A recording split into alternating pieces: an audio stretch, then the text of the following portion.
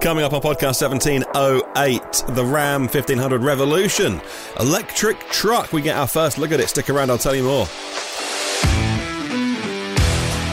Also on the show today, Tesla back down on the yoke. BYD launch a new premium brand they want to storm into Europe with. And which battery maker says we're about to make some really cheap batteries for cheaper EVs. So I'll tell you about that and a lot more coming up on your weekend edition of the podcast. Good morning, good afternoon, good evening, wherever you are listening around the world. It's EV News Daily, your trusted source of EV information. For Sunday, 8th of January, Martin Lee here, going through every EV story at the weekend so you don't have to. I'm here to save you time and pick out the nuggets, the gold that you want to make sure that you've latched onto in case you work in this industry, in case you're interested in electric vehicles, or just for your own personal knowledge. That's what I'm here for. Now, thanks to our Patreon supporter Rajiv, who passed on this little link from the BBC website. Great Britain produced a record amount of wind in 2022, according to the National Grid. More electricity came from renewables than from fossil fuels and gas and coal and things like that. The second highest year after 2020, 48.5% of electricity from renewable or nuclear. In November, 70% of electricity was made by wind. Wind alone, 70%.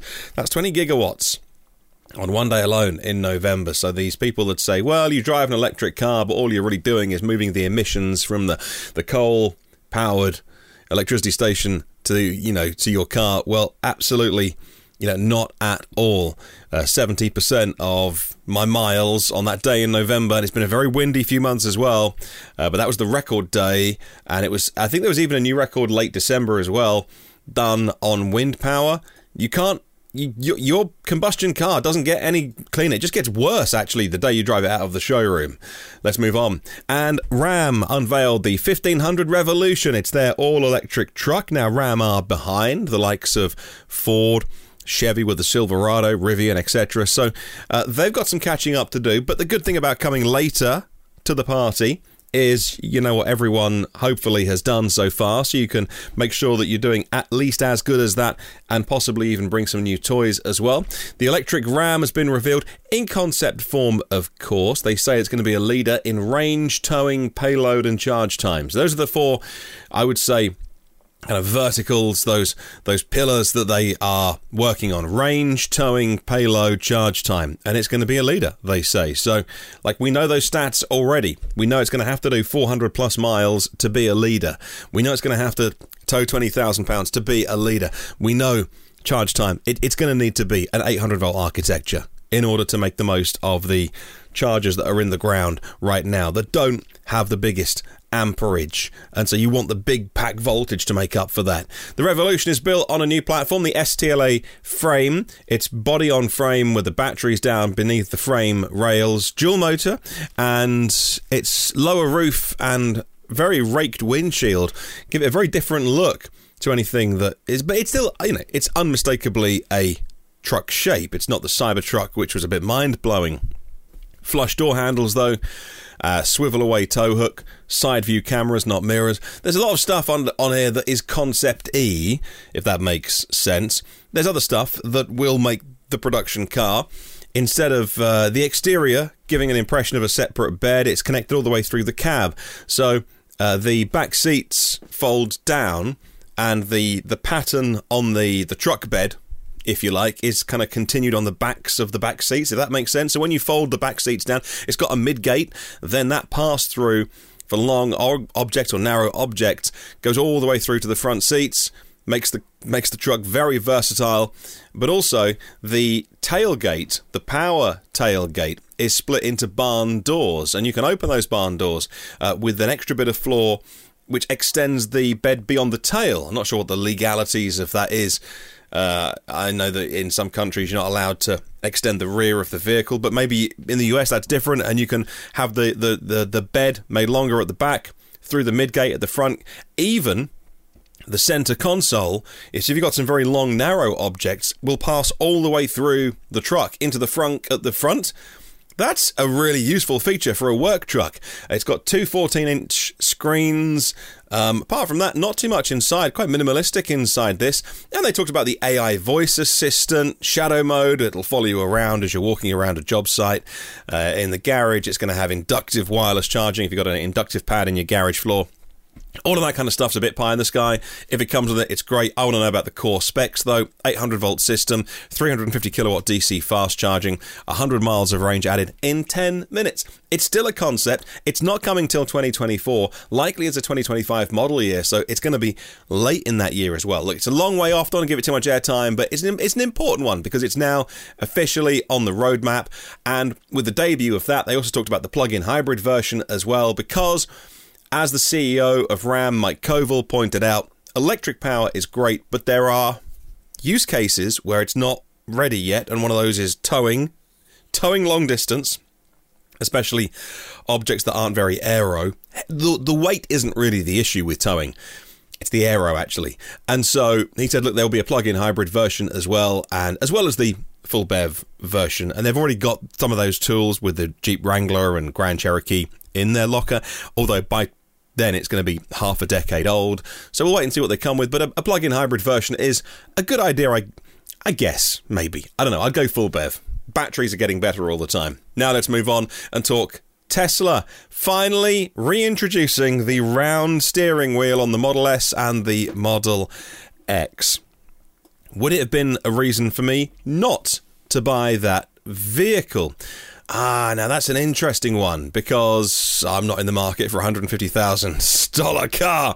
But, try and walk in those shoes and think, well, would I have bought the car with the yoke?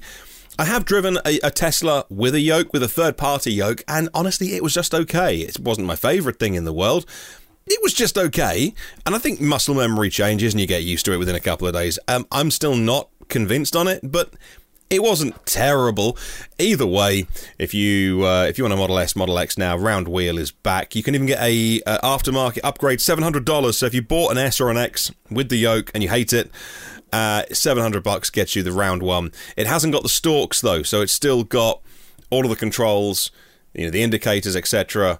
On the steering wheel, which I know some people, again, don't like. The YouTuber Marques Brownlee, MKBHD, says particularly he can jabbing those buttons for 10 times, and he says and then it doesn't work. And so the stalks aren't coming back, but the yoke is gone. Now, let's talk about Tesla Shanghai Gigafactory delivering 710,000 vehicles last year. Just an enormous number. Huge congratulations to the Tesla China team. I'm not surprised that the main man from Tesla China has just been promoted up into a higher position within the company because it's a huge achievement, up 50% from the previous year. Model Y from Giga Shanghai was 450,000, Model 3 200. 1 million vehicles have left that in August. In August, they hit that 1 millionth vehicle.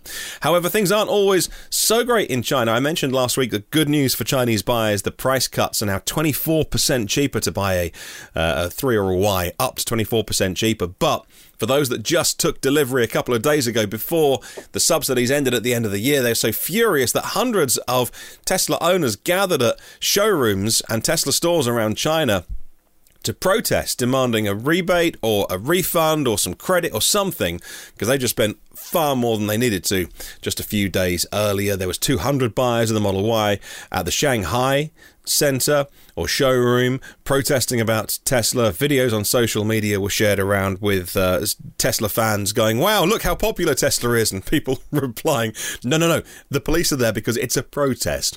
And after Friday's discounts, say 24% below September levels, police had to facilitate a meeting between Tesla and the protesters.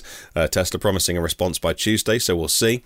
Now, let's talk a little bit about, just while we have time at the weekend, superchargers. Supercharger sleuth Marco RP Tesla on Twitter has discovered a bit of code in the background which showed that the superchargers are going to be rolling out in 50 new locations not yet announced: Hawaii, Montana, and Mexico.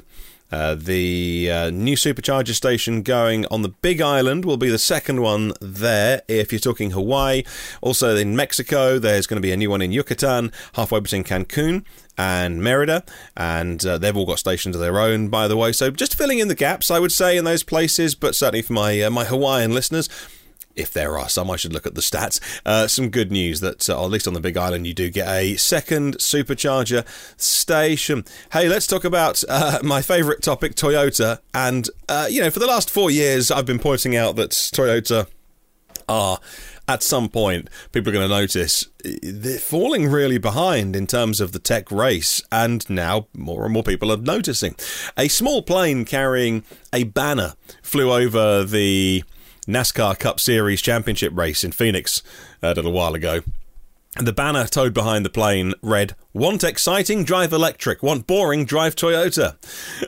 This year, Public Citizen, the organisation, launched a campaign to push Toyota into making more EVs. They are the world's largest car maker, and they just won't make EVs. While the NGO's motivations were green ones, their message of if you want exciting, buy EV, and if you want boring, buy Toyota, reflected a wider concern in the global automotive industry that Toyota are just starting to get into the danger zone now of just promoting non-plug-in hybrids. They call them self-charging hybrids. There's no such thing as a self-charging hybrid.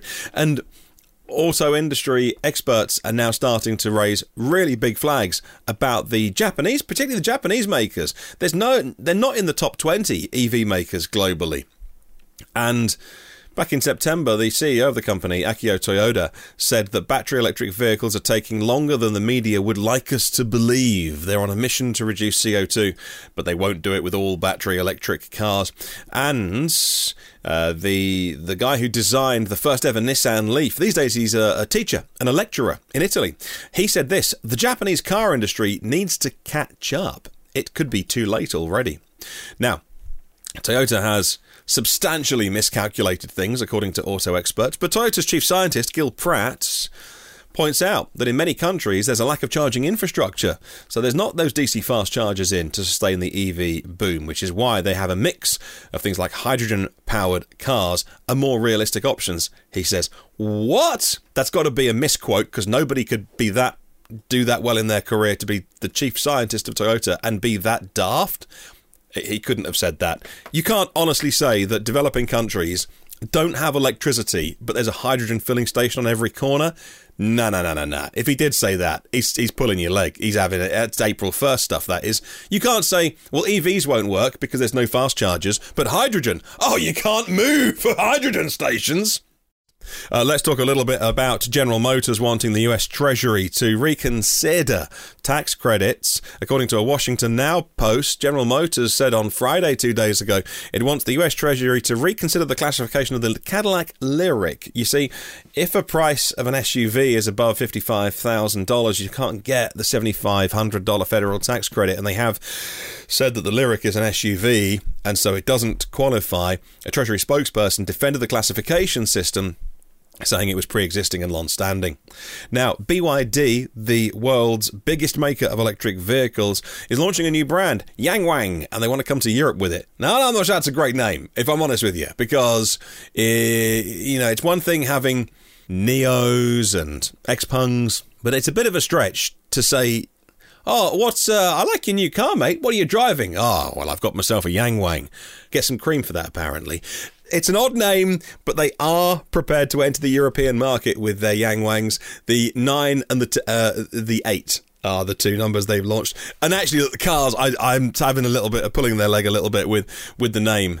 Dodgy name. But the cars look great. There's going to be, first of all, a fully electric off-roader, a bit like a Range Rover or Land Rover Defender, halfway house between those two, and it looks very nice, and a supercar that looks like a McLaren supercar, and that is the Yangwang U9, 0 to 60 less than 2 seconds.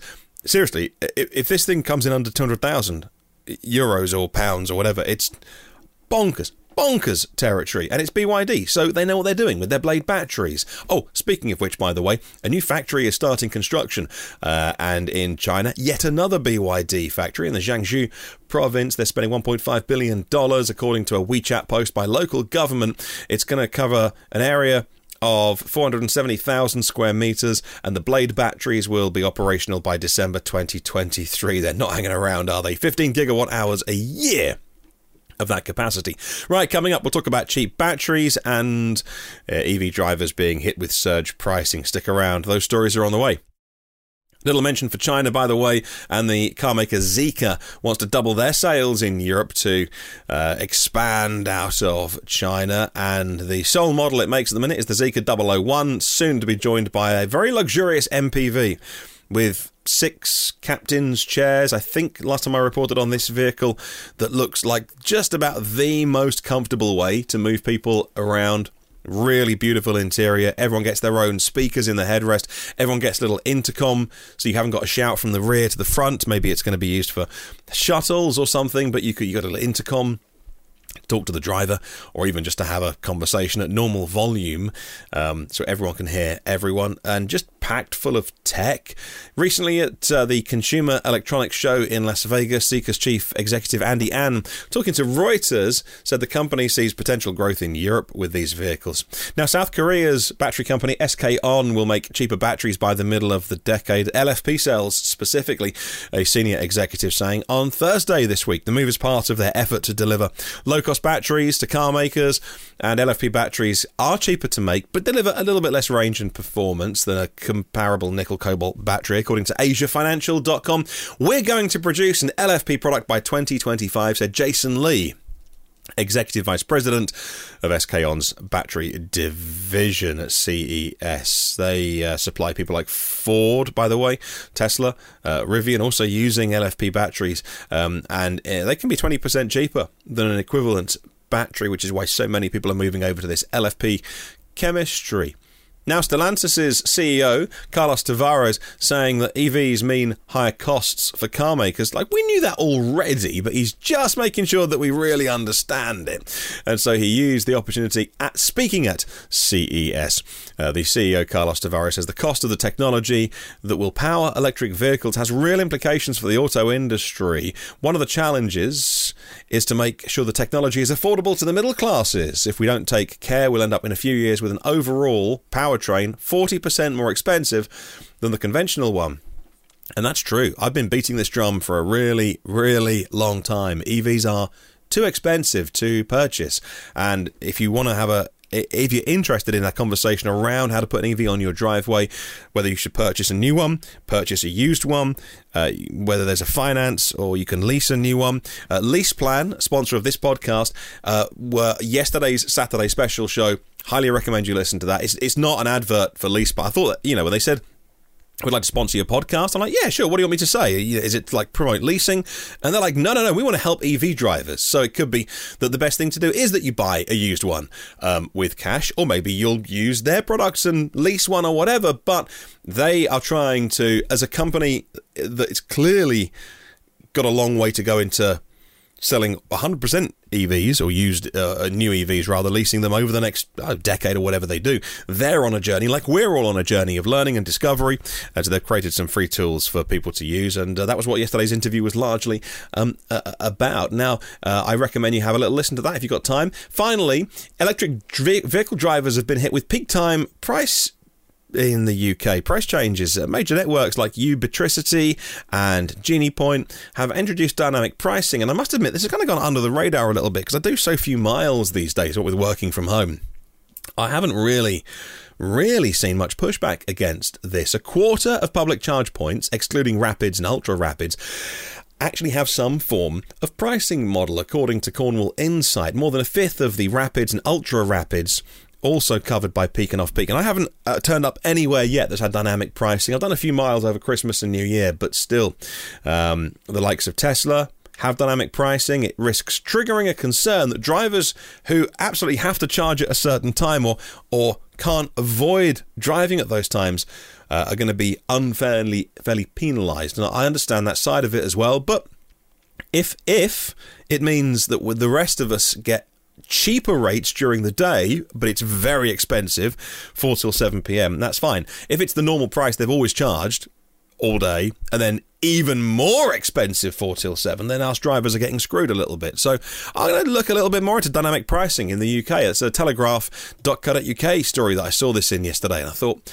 oh, well, that's a new one on me. I didn't know it was rolling out quite so much. And that's your podcast for today. As always on a Sunday, we'd like to thank everyone on Patreon, up to executive level, executive producer and above. Thank you to our premium partners, Phil Roberts of Electric Future, Brad Crosby, Porsche of the Village of Cincinnati, Audi of Cincinnati East, Volvo Cars of Cincinnati East, National Car Charging on the US mainland and Aloha Charge in Hawaii, Derek Riley and his EV Review Ireland YouTube channel, Richard at rsev.co.uk for buying and selling EVs in the UK, Octopus Electric Universe, global public charging made simple. They got one map, one app, use it all the time, highly recommend that. Also, Millbrook Cottages, book yourself a holiday in 2023. Go to millbrookcottages.co.uk if you want a little trip down to Devon. And of course, LeasePlan Electric Moments, providing all the tools and guidance that EV drivers need. Thanks to our partners, David and Lisa Allen. Thank you, guys. Jukka Kukkonen from shift2electric.com with a number 2 in the middle. Rajiv Narayan, Michael Lumley, battery reports for your EVs. Get them at recurrentauto.com. And also Darren McCleskey at Denovo Real Estate. And all of our exec producers, Adrian Bond, Alan Shedd, Alex Banahini, Alexander Frank, Anders Hove, Andrea Jefferson, Andrew Luoma, Andy Nancaro and Lillian Cass, Asir Khalid, Björn Fuchstak, Bill Calhoun, Blaine McKinney, Blunderbuss Jones, Brian O'Leary, Brian Thompson, Bruce Bohannon, Chad Lane, Charles Hall, Christopher Bath, Colin Hennessy and Cam Zeevy, Craig Rogers, David Dysart, David Finch, David Partington, David Prescott, DCEV, Ed Cortin, Eddie Regassa, Eric Hansen, Eru, Kiuni Nyombi, Frederick Rovik, Gene Rubin, George Totorolo, and Heinrich Leisner and Helmut Selke. Ian Waddy Watkins, Ian Griffiths, Ian Sear, Jack Oakley, Jacob Kuhn, James Penfold, James Storr, Jan from eMobility Norway, Jim Morris, John Schroeder, John Vandervoort, John who is Beardy McBeardface at Kent EVs, purveyor of wonderful waistcoats, thanks to Mrs. Beardy McBeardface. John Manchek, Juan Gonzalez, Kester Sandback, Kevin Merson, Lawrence D. Allen, Lee Brown, Luke Cully, Marcel Ward, Nathan Gore Brown, Nathan King, Nathaniel Friedman, Nearly Roberts from Sussex EVs, Ohad Aston, Paul Stevenson, Pete Glass, Pete Gordon, Peter and D. Roberts, Peter Reiner, Phil Mouchet, Philip Forrester, Philip Troutman, Raymond Rowledge, Realtor's Choice Photography, Rob from the RS Thinks EV channel on YouTube, Robert Grace, Seki Payne, Stephen Penn, Steve John, the Plug Seekers EV YouTube channel, Thomas J. Tias, Timothy Phillips and Tyler Voss. Have a good one, see you tomorrow. And remember, there is no such thing as a self-charging hybrid.